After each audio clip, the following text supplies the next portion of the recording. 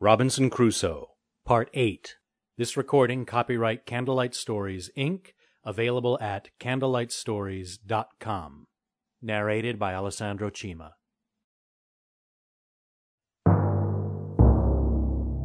A Candlelight Stories audio production.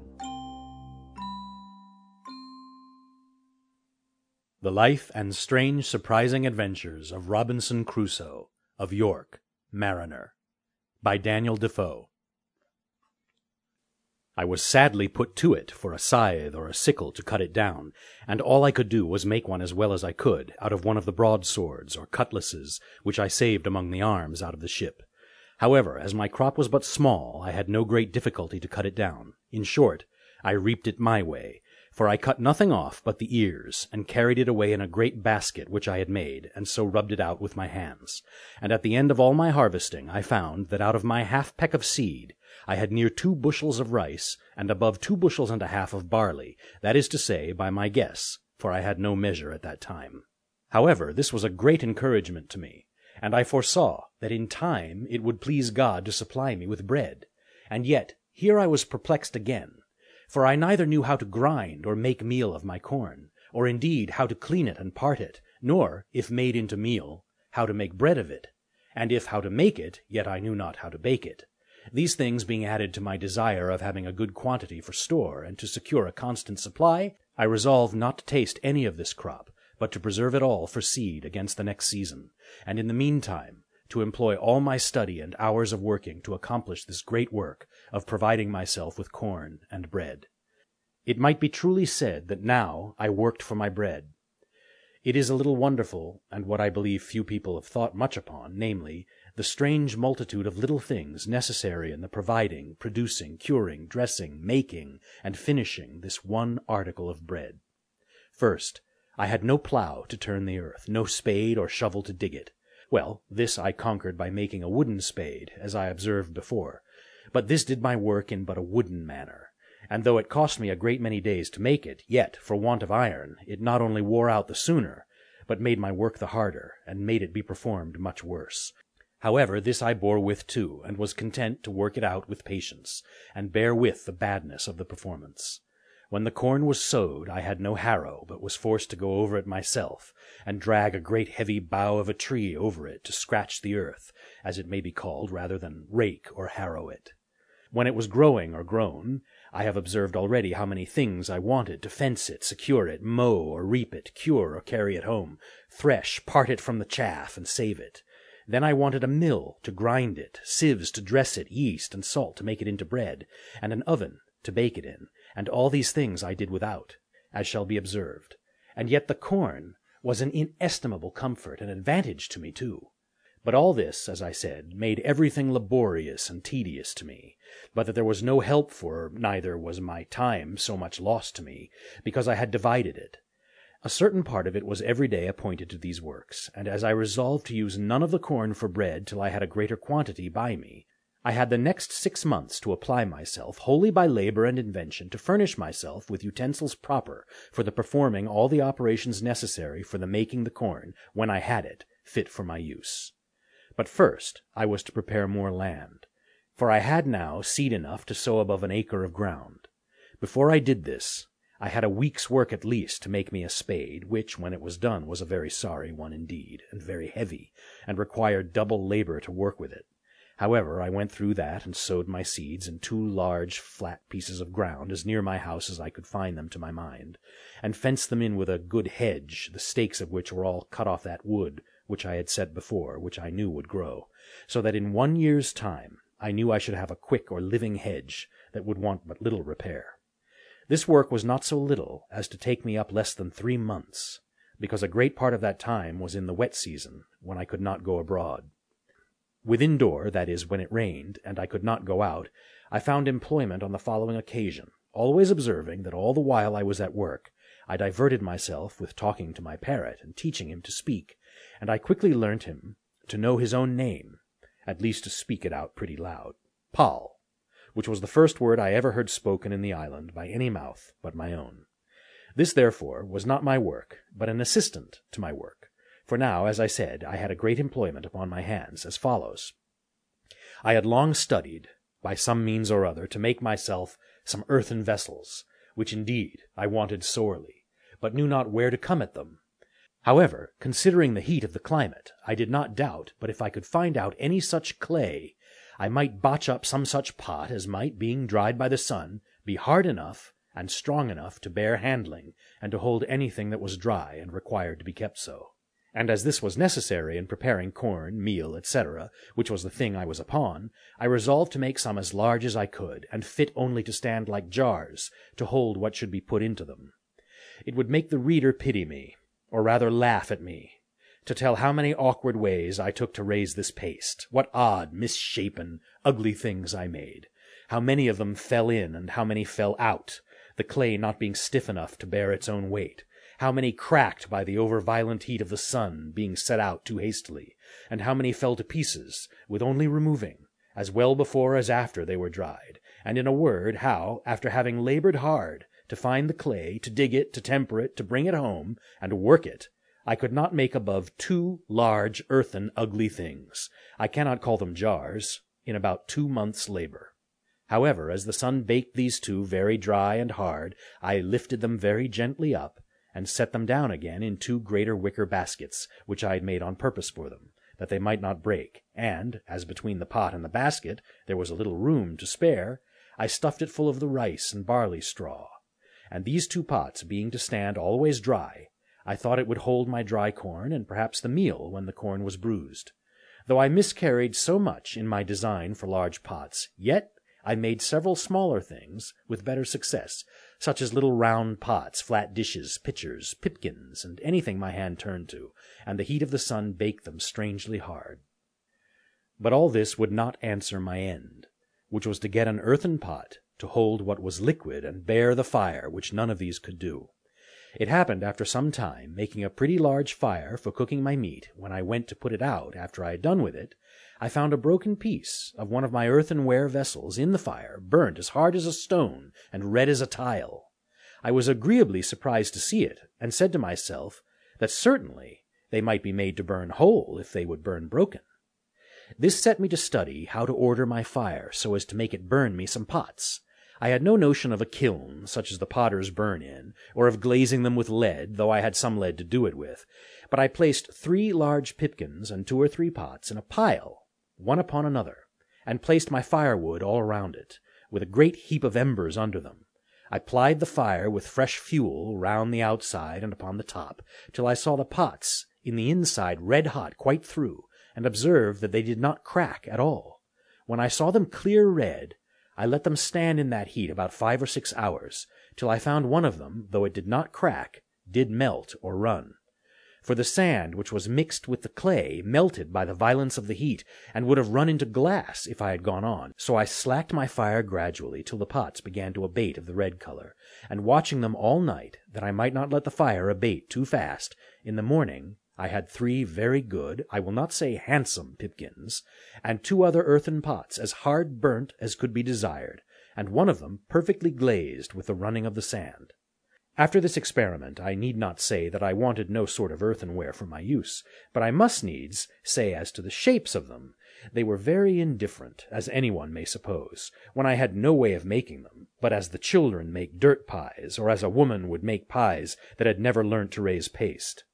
No joy at a thing of so mean a nature was ever equal to mine, when I found I had made an earthen pot that would bear the fire. And I had hardly patience to stay till they were cold, before I set one upon the fire again, with some water in it, to boil me some meat, which it did admirably well, and with a piece of kid I made some very good broth, though I wanted oatmeal and several other ingredients requisite to make it so good as I would have had it.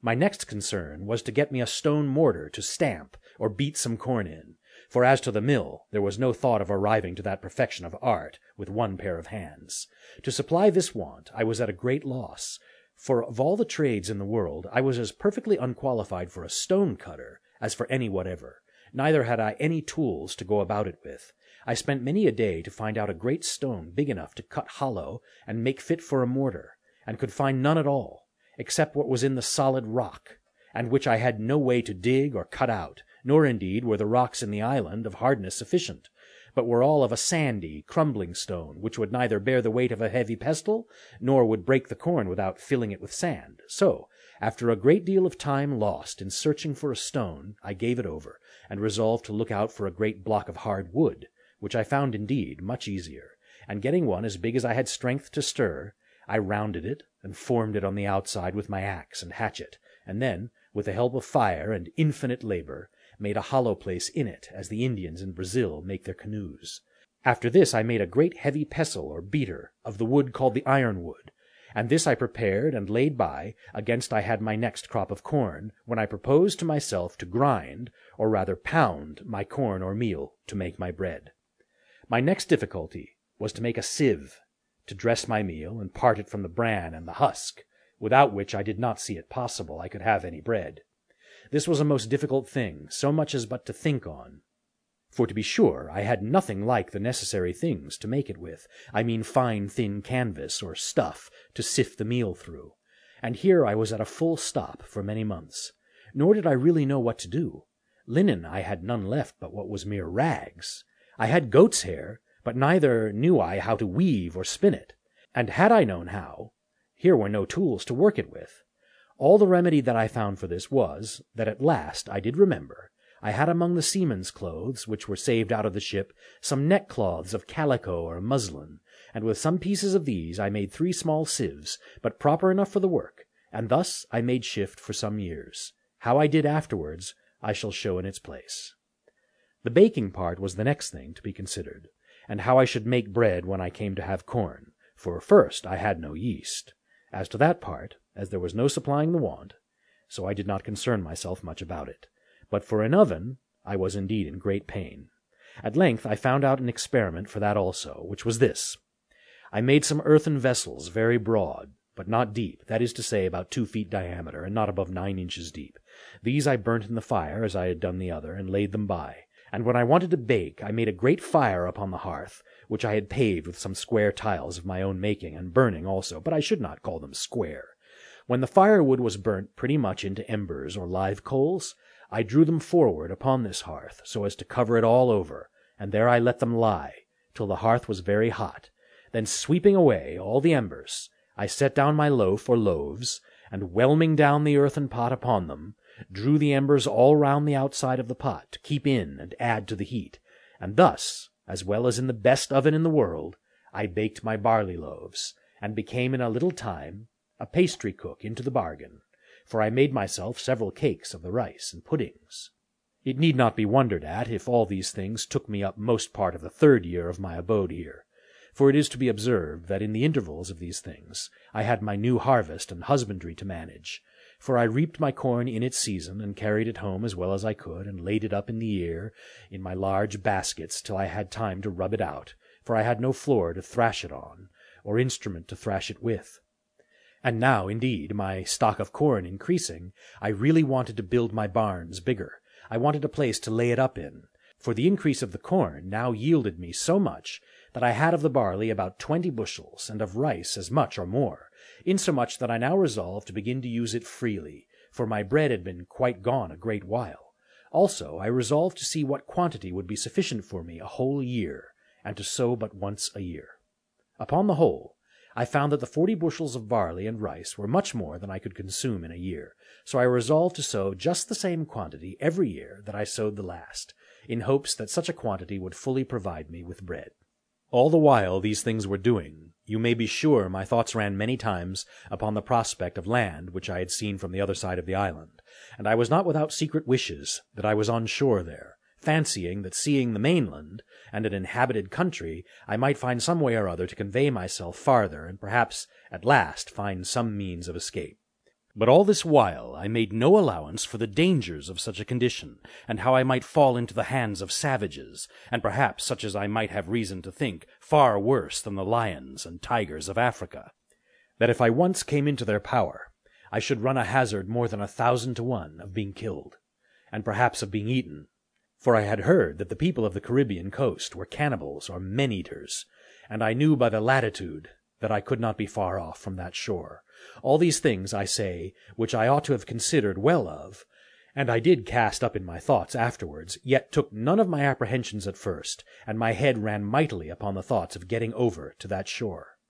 Now I wished for my boy Xury, and the long boat with the shoulder of mutton sail, with which I sailed above 1,000 miles on the coast of Africa, but this was in vain. Then I thought I would go and look on our ship's boat, which, as I have said, was blown up upon the shore a great way in the storm when we were first cast away. She lay almost where she did at first, but not quite, and was turned by the force of the waves and the winds, almost bottom upwards, against the high bridge of a beachy rough sand, but no water about her as before. Had I had hands to have refitted her and have launched her into the water, the boat would have done well enough, and I might have gone back into the Brazils with her easily enough. But I might have easily foreseen that I could no more turn her and set her upright upon her bottom than I could remove the island. However, I went to the wood and cut levers and rollers and brought them to the boat, resolving to try what I could do, suggesting to myself that if I could but turn her down, I might easily repair the damage she had received, and she would be a very good boat, and I might go to sea in her very easily. I spared no pains, indeed, in this piece of fruitless toil, and spent, I think, 3 or 4 weeks about it. At last, finding it impossible to heave it up with my little strength, I fell to digging away the sand to undermine it, and so to make it fall down, setting pieces of wood to thrust and guide it right in the fall. But when I had done this, I was unable to stir it up again, or to get under it, much less to move it forwards towards the water, so I was forced to give it over. And yet, though I gave over hopes of the boat, my desire to venture over for the main increased rather than decreased, as the means for it seemed impossible.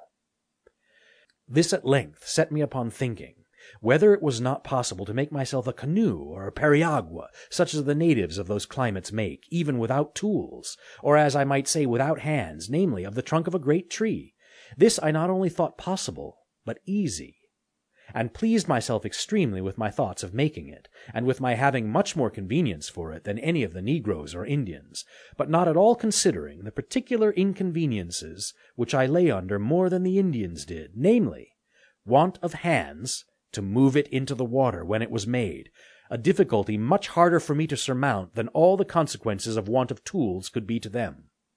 But my thoughts were so intent upon my voyage over the sea in it, that I never once considered how I should get it off the land, and it was really in its own nature more easy for me to guide it over 45 miles of sea than above 45 fathom of land, where it lay, to set it afloat in the water.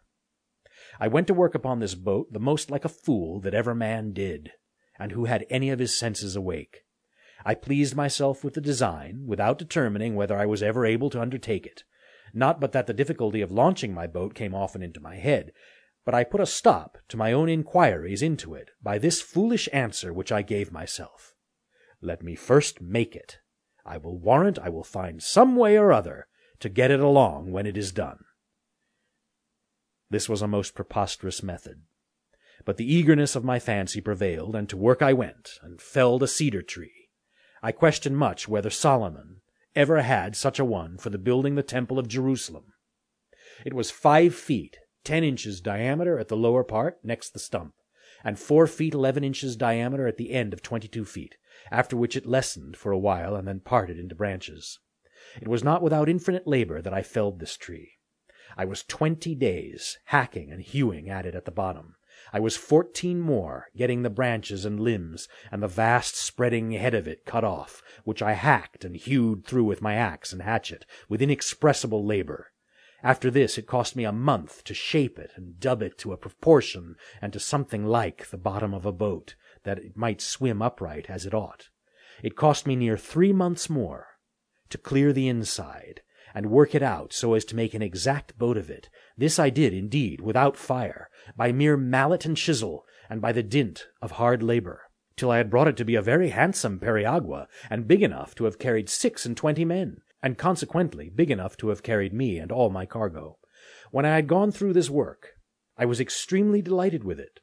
The boat was really much bigger than I ever saw a canoe or a periagua that was made of one tree in my life. Many a weary stroke it had cost, you may be sure, for there remained nothing but to get it into the water. And had I gotten it into the water, I made no question but I should have begun the maddest voyage and the most unlikely to be performed that ever was undertaken. But all my devices to get it into the water failed me, though they cost infinite labor too. It lay about 100 yards from the water, and not more. But the first inconvenience was, it was uphill towards the creek. Well, to take away this discouragement, I resolved to dig into the surface of the earth, and so make a declivity. This I began, and it cost me a prodigious deal of pains. But who grudge pains that have their deliverance in view? But when this was worked through, and this difficulty managed, it was still much at one, for I could no more stir the canoe than I could the other boat. Then I measured the distance of ground, and resolved to cut a dock, or canal, to bring the water up to the canoe, seeing I could not bring the canoe down to the water. Well, I began this work, and when I began to enter into it, and calculated how deep it was to be dug, how broad, how the stuff to be thrown out, I found that by the number of hands I had, being none but my own, it must have been 10 or 12 years before I should have gone through with it. For the shore lay high, so that at the upper end it must have been at least 20 feet deep. So at length, though with great reluctancy, I gave this attempt over also. This grieved me heartily, and now I saw, though too late, the folly of beginning a work before we count the cost, and before we judge rightly of our own strength to go through with it. In the middle of this work, I finished my 4th year in this place, and kept my anniversary with the same devotion and with as much comfort as ever before, for by a constant study and serious application of the Word of God, and by the assistance of His grace, I gained a different knowledge from what I had before. I entertained different notions of things. I looked now upon the world as a thing remote, which I had nothing to do with, no expectation from, and indeed no desires about. In a word, I had nothing indeed to do with it, nor was ever like to have. So I thought it looked, as we may perhaps look upon it hereafter, namely, as a place I had lived in, but was come out of it. And well might I say, as Father Abraham to Dives, between me and thee there is a great gulf fixed. In the first place, I was removed from all the wickedness of the world here. I had neither the lust of the flesh, the lust of the eye, or the pride of life. I had nothing to covet, for I had all I was now capable of enjoying. I was lord of the manor, or, if I pleased, I might call myself king, or emperor over the whole country, which I had possession of. There were no rivals, I had no competitor, none to dispute sovereignty or command with me. I might have raised shiploadings of corn, but I had no use for it. So I let as little grow as I thought enough for my occasion. I had tortoises or turtles enough, but now and then one was as much as I could put to any use. I had timber enough to have built a fleet of ships. I had grapes enough to have made wine, or to have cured into raisins, to have loaded that fleet when they had been built. I had, as I hinted before, a parcel of money, as well gold as silver, about 36 pounds sterling. Alas! There the nasty, sorry, useless stuff lay. I had no manner of business with it, and I often thought with myself that I would have given a handful of it for a gross of tobacco pipes, or for a hand-mill to grind my corn. Nay, I would have given it all for 6 penny worth of turnip and carrot seed out of England, or for a handful of peas and beans and a bottle of ink.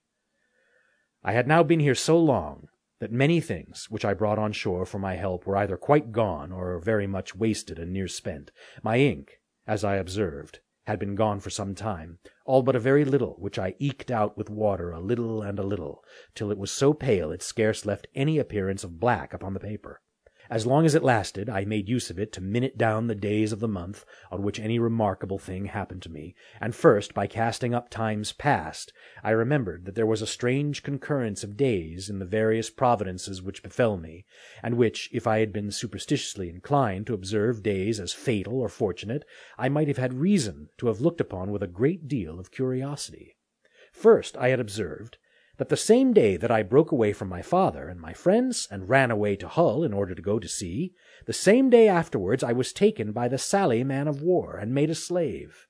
The same day of the year that I escaped out of the wreck of that ship in Yarmouth Roads, that same day of the year afterwards I made my escape from Salé in the boat. The same day of the year I was born on, namely the 30th of September, the same day I had my life so miraculously saved 26 years after, when I was cast on shore in this island, so that my wicked life and solitary life both began on a day. The next thing, to my ink being wasted, was that of my bread. I mean the biscuit which I brought out of the ship.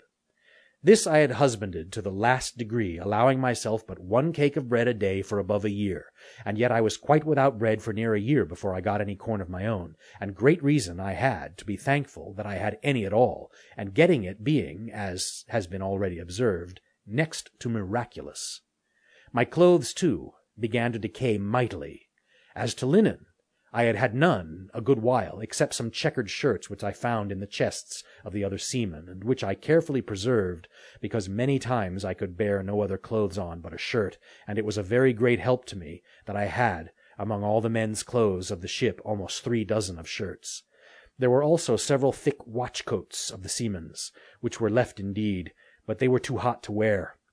And though it is true that the weather was so violent hot that there was no need of clothes, yet I could not go quite naked, no, though I had been inclined to it, which I was not, nor could I abide the thoughts of it, though I was all alone.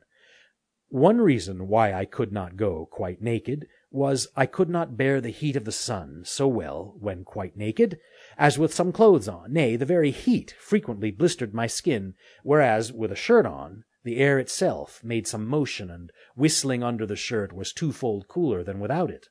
No more could I ever bring myself to go out in the heat of the sun without a cap or hat. The heat of the sun beating with such violence as it does in that place would give me the headache presently, by darting so directly on my head without a cap or hat on, so that I could not bear it, whereas if I put on my hat it would presently go away.